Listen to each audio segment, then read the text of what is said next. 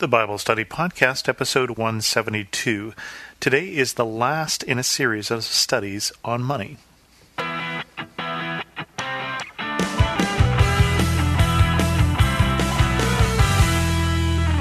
Welcome to the Bible Study Podcast. I'm your host, Chris Christensen. This is part 8. I'd originally thinking maybe there was going to be a part 9.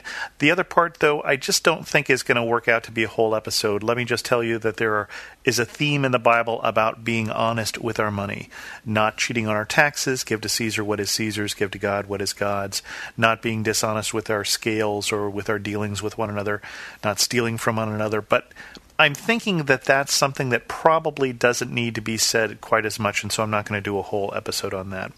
Instead, I'm going to get to probably the one that I have been putting off somewhat as being the most controversial of all of this series on money, because this has to do with what we do with our money and how we deal with one another. We're going to go to Acts for a couple different sections here. We're going to start in Acts 2, starting at verse 42 and going through verse 47. They devoted themselves to the apostles' teaching and to the fellowship, to the breaking of bread and to prayer. Everyone was filled with awe, and many wonders and miraculous signs were done by the apostles. All the believers were together and had everything in common. Selling their possessions and goods, they gave to anyone as he had need. Every day they continued to meet together in the temple courts. They broke bread in their homes and ate together with glad and sincere hearts, praising God and enjoying the favor of all the people. And the Lord added to their number daily those who were being saved. That is the very first description we get of the church after the day of Pentecost. This is Acts 2, so the section just before this is Peter preaching the sermon that leads to the 3,000 people being added to the number from the original believers. And then this description about the fellowship of the believers, this description about what we will later call the church, is the first description of how they then live. And there's some radical things with this, specifically what they did with their money. Because it says they sell their possessions and goods and give to everyone as they have needs, and they continue to meet together and they share their meals together.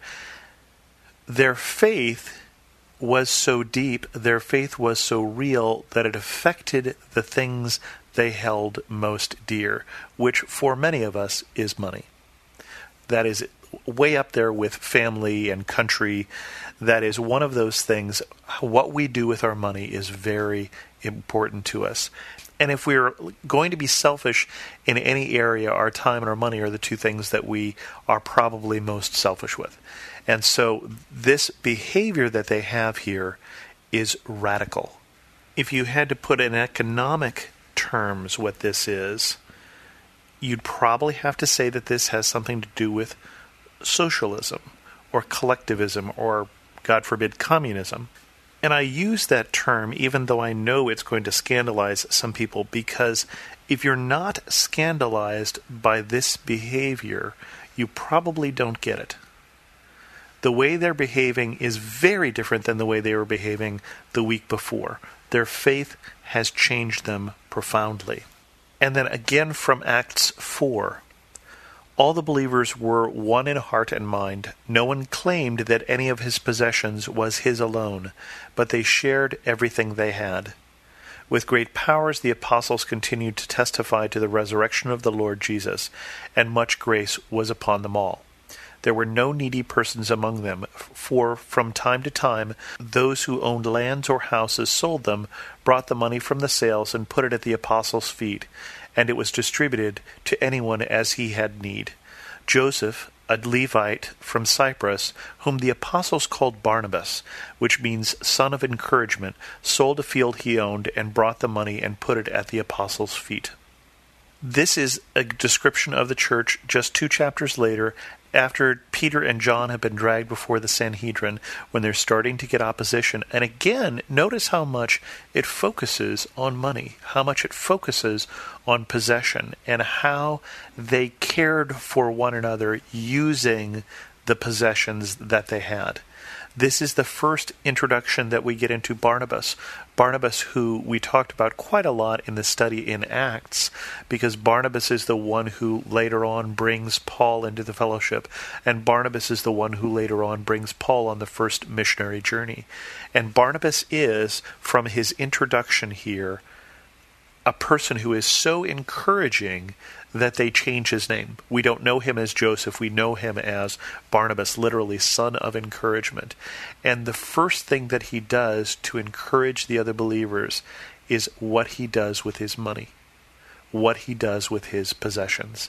And he is not selfish with them. He is selfless with them. And now I want to look at one more section here, and this is where it gets really interesting, because this is the very next section of Scripture.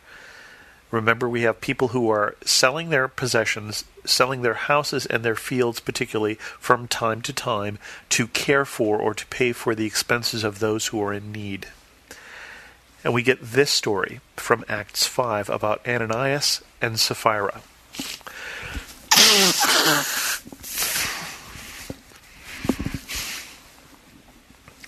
Now a man named Ananias, together with his wife Sapphira, also sold a piece of property.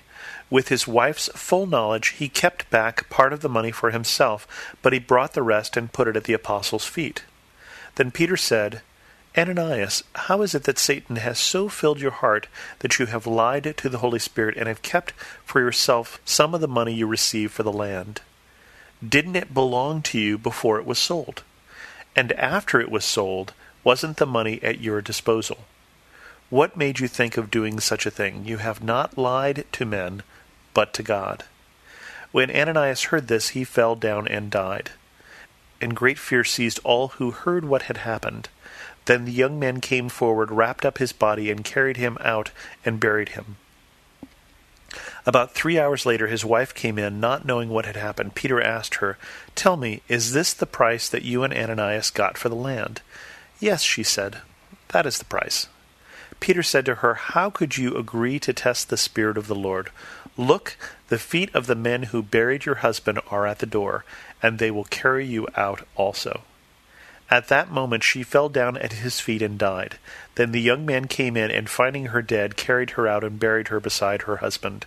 Great fear seized the whole church and all who heard about these events. Yeah, no duh. What is going on here? So Barnabas sells a field, takes the money, and puts it at the apostles' feet.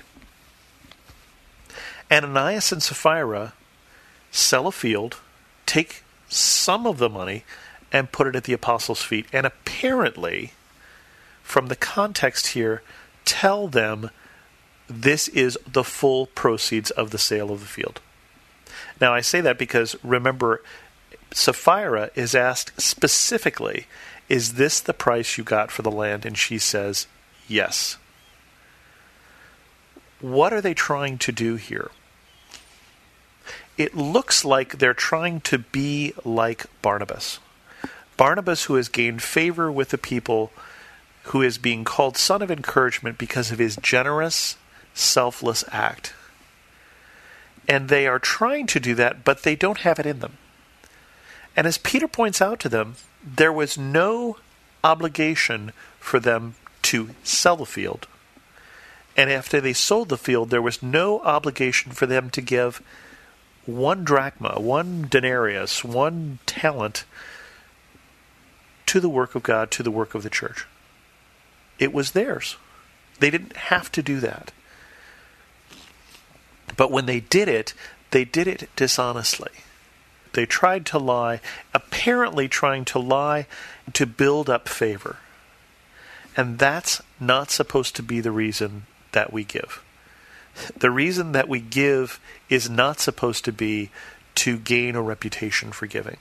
Remember what Jesus said in the Sermon on the Mount, when he said, Be careful not to do your acts of righteousness before men to be seen by them.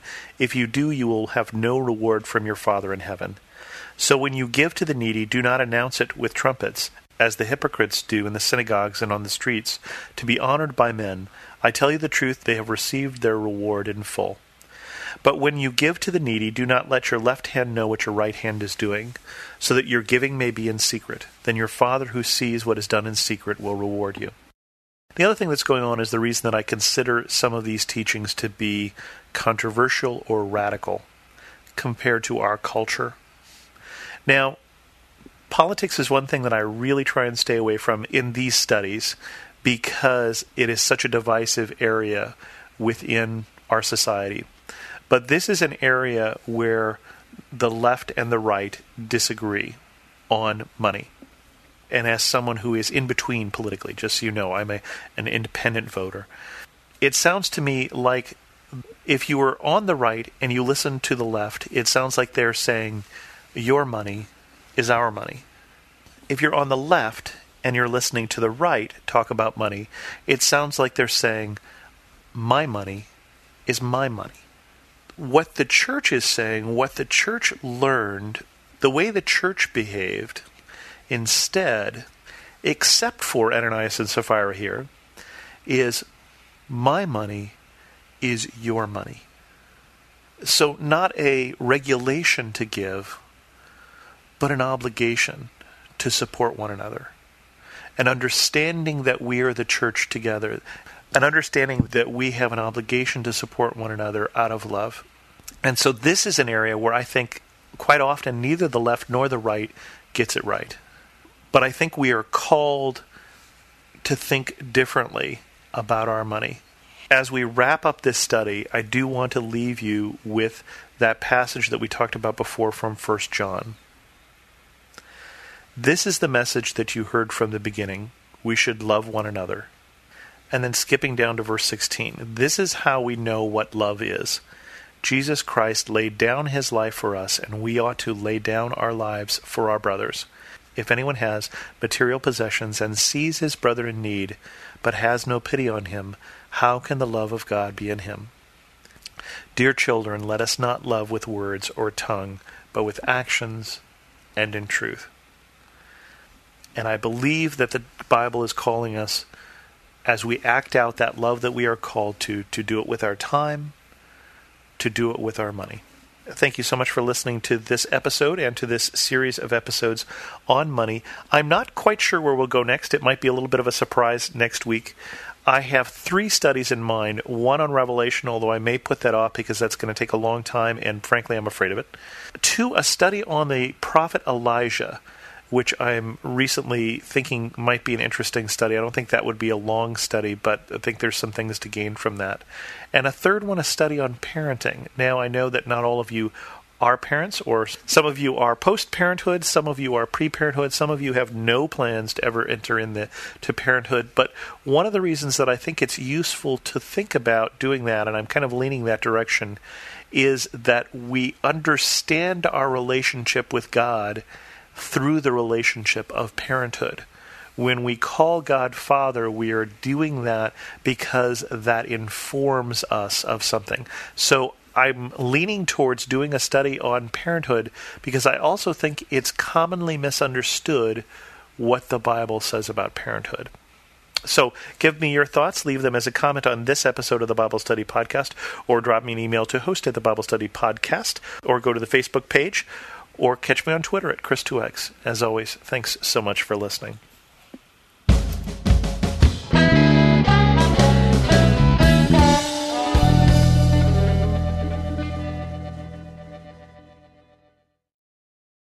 Often we believe our questions mean we don't have faith, but I believe Jesus loves our questions. Our questions are windows into heaven. I'm Caden Fabrizio, and on the Questions with Caden podcast, we ask and answer one question per episode as relevantly and biblically as possible. Questions about fear, anxiety, depression, addiction, and so much more. Don't worry, your questions, they're not going to scare Jesus, so ask away. Listen and subscribe now at lifeaudio.com or wherever you listen to podcasts.